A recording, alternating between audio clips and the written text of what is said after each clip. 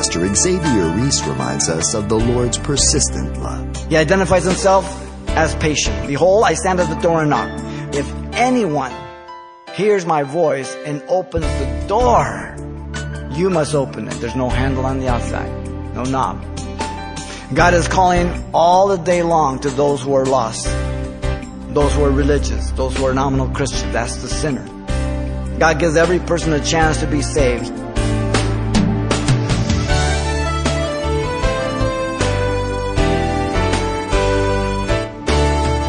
Welcome to Simple Truths, the daily half-hour study of God's Word with Xavier Reese, Senior Pastor of Calvary Chapel of Pasadena, California.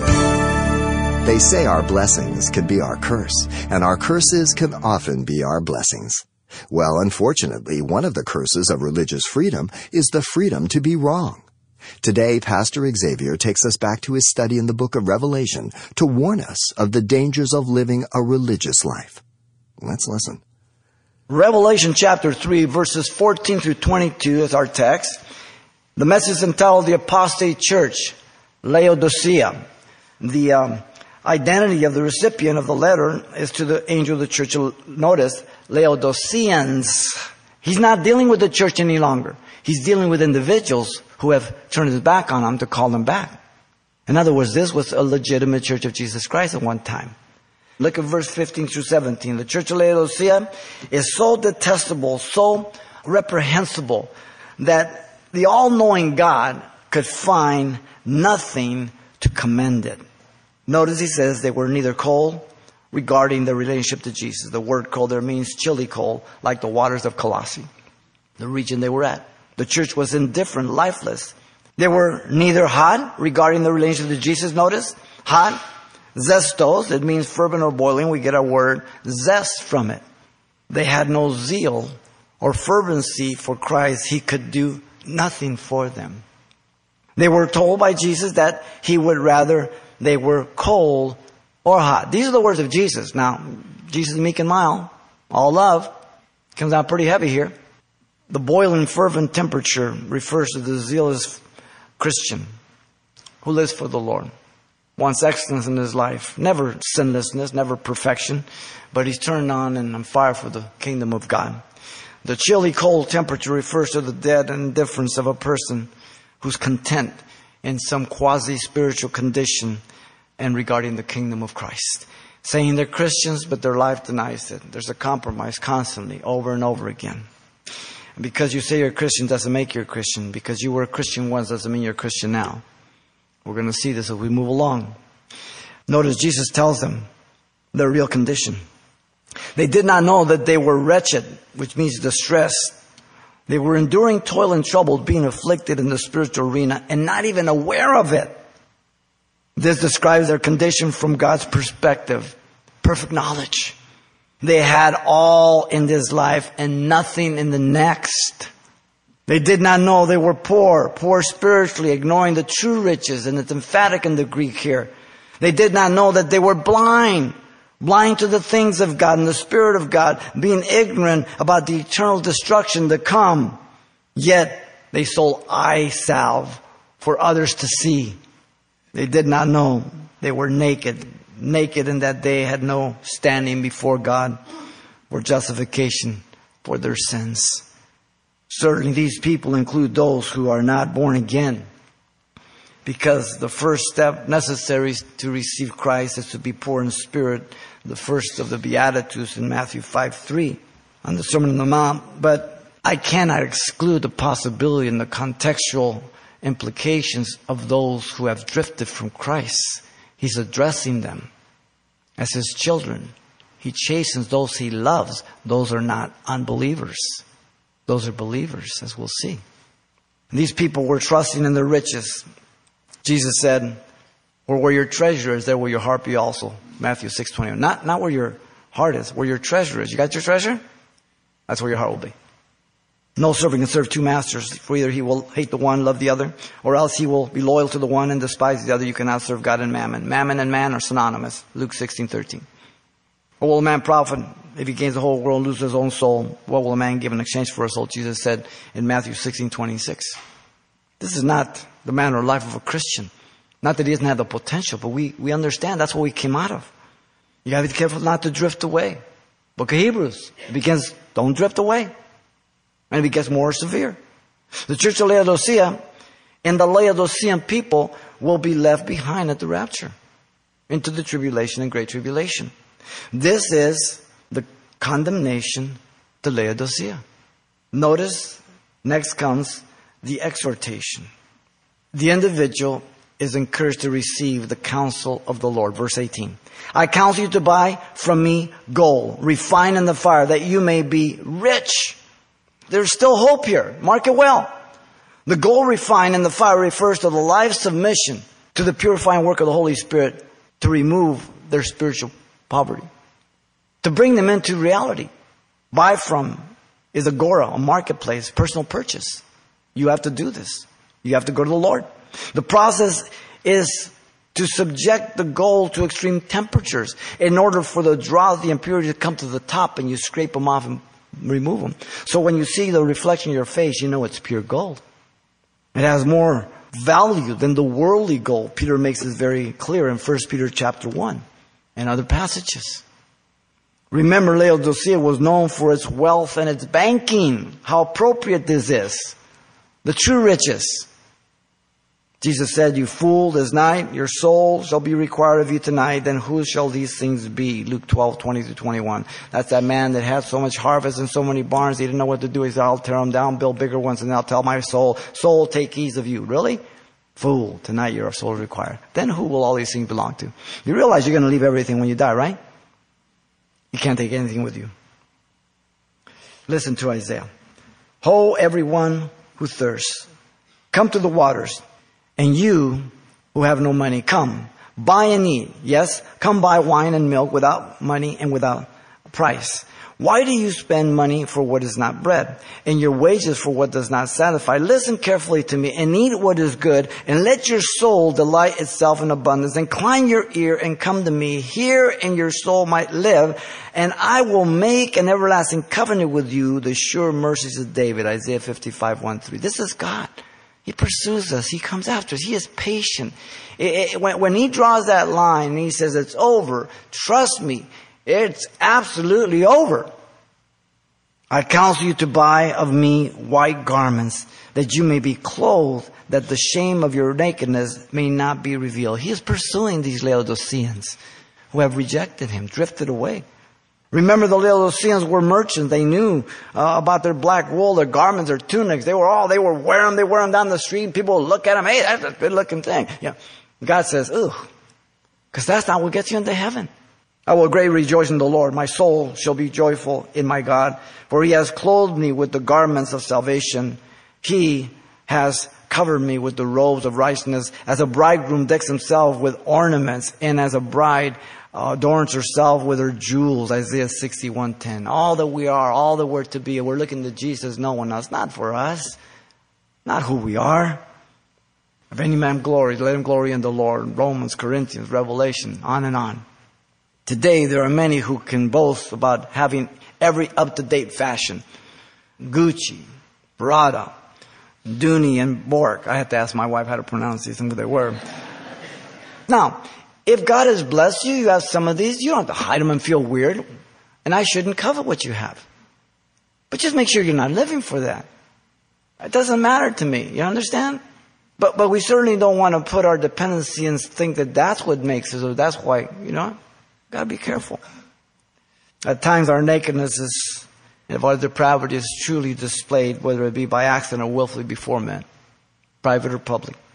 The nakedness of our sinful depravity is always revealed before God, no matter what. He sees everything. Nothing's hidden from him. Hebrews 4:12, open and naked. Chapter 1, verse 14 speaks about it. He sees everything in the midst of the churches. Then he says, I counsel you to anoint your eyes with eye salve, that you may see. These are all invitations to repentance. Are we clear on this? But not to sinners. We're going to see he's standing outside the church. The eye salve refers to the willful decision to allow the Holy Spirit of God to open their eyes to their true spiritual condition. Remember that Laodicea was known for its eye salve called Tephra Phrygia, which they exported. in tablet form all over the world, which was grounded into powder, and recalling their famous market that, the temple of Menkaru, and they were famous for this, and yet they could not see. Wow. How ironic. Today, liberal churches teaching neo-orthodox is neither neo-new nor orthodox straight. It's old and it's crooked in their theology. Seeker-friendly, progressive liberal, ecumenicalism, emergent, and whatever else comes after this. Set the plumb line, the Word of God, and then judge what you get. And you'll find out if it's straight or crooked. If it's crooked, say it's crooked. Don't go along with their propaganda, with their lies. Notice the individual is encouraged to open the heart to the evidence of God's love. Verse 19. The evidence of love is revealed. Listen carefully. As many as I love, I rebuke and chasten. Question? Are these Christians backslidden or are they sinners? Non-believers are not children of God. He says here, as many as I love, I rebuke and chasten. Context, context, context. Ooh. The word rebuke means to bring a man to the awareness of their error, to convict. The word focuses on the person, and it says, pointing out the error. In other words, to give correction. That's the goal. The word is used for confronting a brother who has sinned against you. Go tell your brother his fault. Matthew 18:15. The scriptures tell us that open rebuke is better than secret love. Faith for the wounds of a friend, deceit for the kisses of the enemy. Proverbs 27:5-6. I've told you often, if you have friends that are always telling you how good you are, go get some real friends. And interesting, the word love here, you think it'd be agape, right? It isn't. It's phileo. Emotional, mental love. Conditional love. Now, you can't trust your emotional love, but you can trust God's emotional love because His love is perfect. He's not swayed by it. It's absolutely perfect. The word chasten means to train, discipline, or educate. The word focuses on what a person does to provide consequences for the failure, for correction, not mere castigation. You don't talk like this to a non-believer. You talk to this to a believer who has drifted from you or is in sin. These are not unbelievers. The word is used for correcting those who are in opposition in 2 Timothy 2:25. By the way, the quote is from Proverbs 3:11-12. It's quoted in Hebrews 12:5-6 again, the chastening of those He loves. Now notice the acceptance of God's love is to be responded to. Therefore, be zealous and repent. Here's what's lacking in the pulpits of America. Ready? Repent. The other one is sin. We misspeak, we make mistakes, we just, no, you sin. And you need to repent. You agree with God that you're a sinner and that He alone can forgive the sin that was first of all against Him. And so you repent, He forgives you, 2 Corinthians 7:9-10, and He transforms your heart and He makes you His child. And you begin to walk in the light of the gospel, yielding to the Spirit of God. This was the church of Jesus Christ at one time, and they just drifted away from Him. Notice 20. The individual is encouraged to accept the invitation of God's love. And really, it's a sin against God's love, which is the greatest sin. He identifies himself as patient. Behold, I stand at the door and knock. Jesus is now outside the church. He is not the head of the church. He's knocking on the door of the individual Laodicean to let him back in. This is the only letter that addresses the individual Laodiceans rather than the church Laodicea. Verse 14. There were those Jesus could see would return. So He's pursuing. He's giving opportunity. They're going to respond. Both verbs are durative present. He keeps on standing and knocking. He's patient. He's loving. Then notice He identifies Himself as one who does not violate anyone's free will. If anyone hears my voice and opens the door, He doesn't break in. You must open it. There's no handle on the outside. No knob.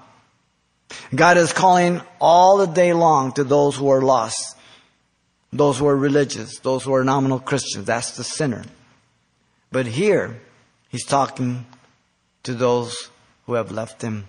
God uses His Word to communicate the gospel of salvation through a person's life, through the proclamation, the righteousness of Jesus Christ in Romans 1, 16 through 17. God gives every person a chance to be saved. He may not know how, when, or where, but He will do. Let me give you the absolute example. You have two men on the cross. Both of them equally distant, both equally heard, one accepted, one rejected. End of conversation. Let's move on. That's what always happens. If not, how can God judge that man? If He doesn't give an opportunity, when God brings him before the judge and says, why did you not accept me? The person says, because I never heard about you. That there's a judgment presupposes that everyone will have at least one chance. I don't have to explain how, when, or where. I just have to tell you that God is just. And God will give that opportunity. Simple. God will use prayer. God will use invitation. God will use everything. But everybody will stand guilty before God for not repenting. Now, He identifies Himself as one who will fellowship with one who repents. I will come into Him and dine with Him and He with me. The word is used of the Last Supper with Jesus and the disciples in Luke 22:20. He identifies Himself as being outside the church. Mark it well.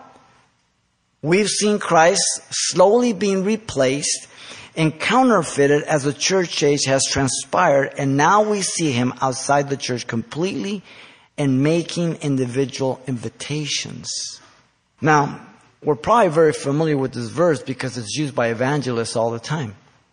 I stand at the door and knock, Jesus says. But this is not for sinners.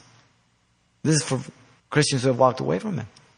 He's outside the church. He's knocking on their heart. This is not for sinners. It's for believers who've walked away from Him. Completely out of context. Now I understand it. But let's stick to the context.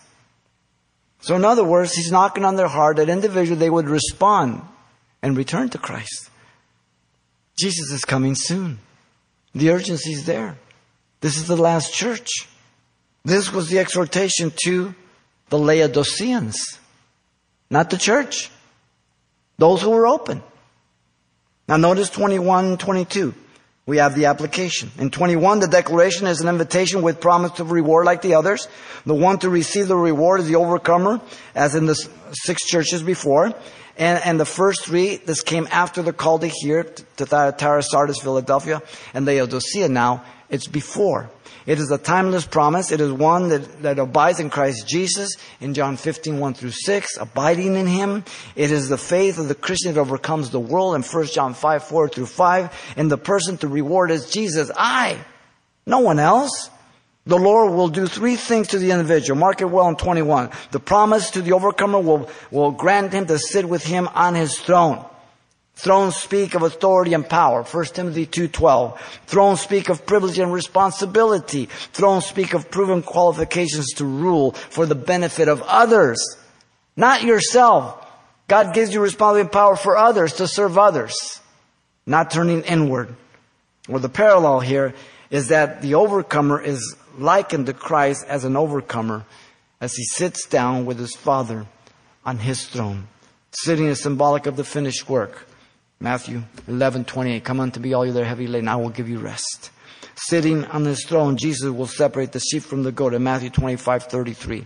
Jesus will put all things under His Father's feet, and God will be all in all in 1 Corinthians 15:25-28. What does that mean? I don't know. We'll find out when we get there. Whatever He had to do for the Trinity to make salvation possible that way, once it's all done, it'll all go back to whatever it was. We'll see it all together. Fear not, little flock, for it is your Father's good pleasure to give you the kingdom. Little flock. Luke 12:32. Agonize to enter in. Many will try to get in, but few there be that find it.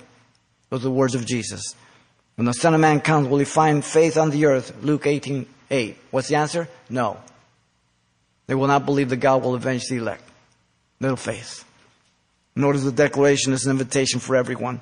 There must be a willingness to listen to the individual. If you find yourself as such a churchgoer, a Laodicean, then you need to pay heed.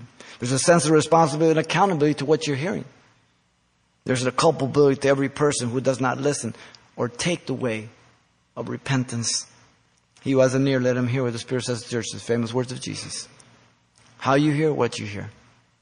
Notice the declaration. It's an invitation to obey what the Spirit says to the churches, again, plural. Word here, akouo, refers to the faculty of hearing again, effectively, efficiently. So he's not speaking to deaf people, but people that can understand. The Holy Spirit opens up the understanding. Literally, let him accurately and effectively hear. The obedience is not limited to the message of the church of Laodicea, but all seven, as they will receive the entire book of Revelation. Churches, again, is plural. The Holy Spirit is speaking, the representative of Jesus Christ, the one that illuminates his word, the one that brings glory to him. He never speaks of himself, but points us to Jesus.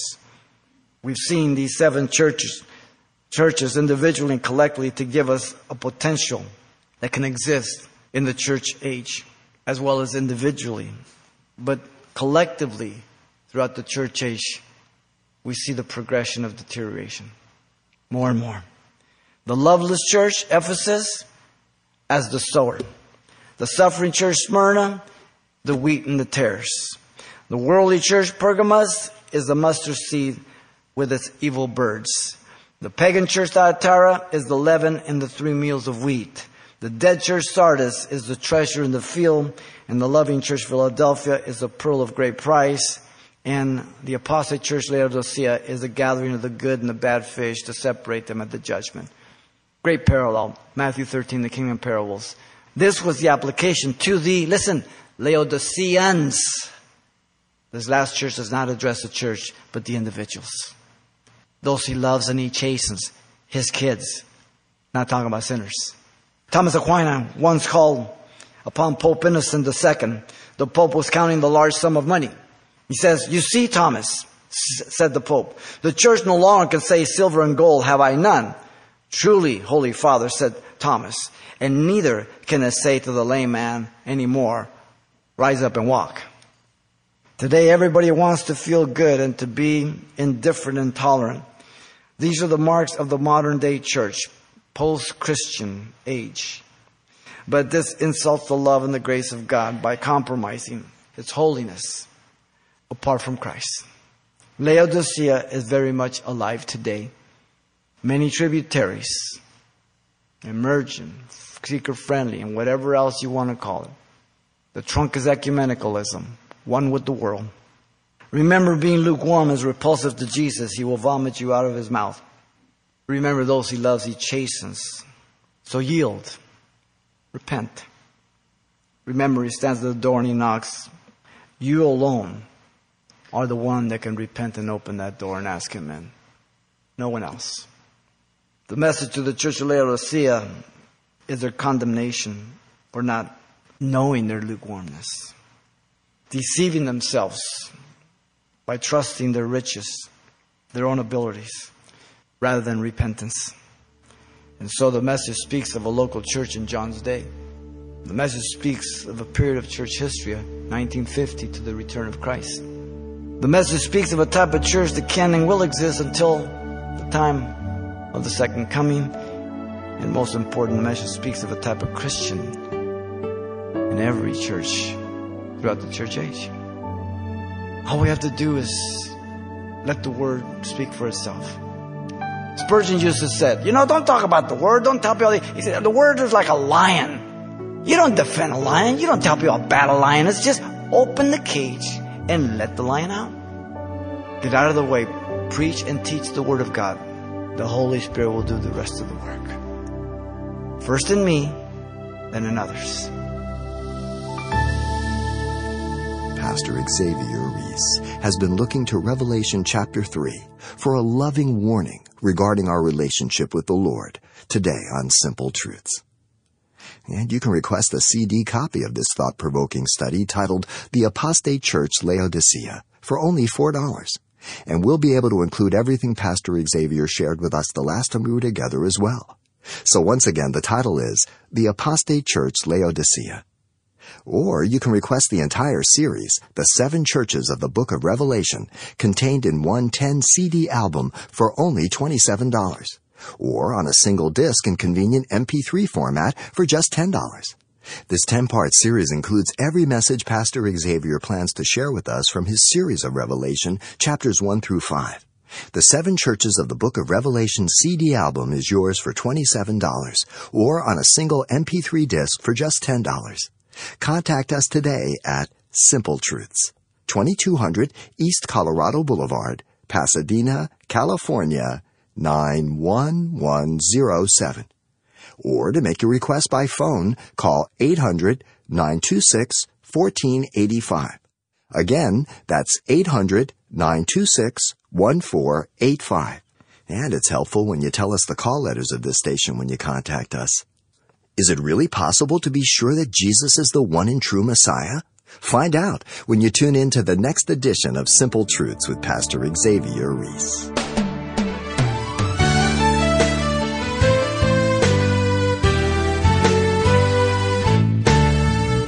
Simple Truths with Pastor Xavier Reese, a daily half-hour broadcast, is a radio ministry of Calvary Chapel of Pasadena, California.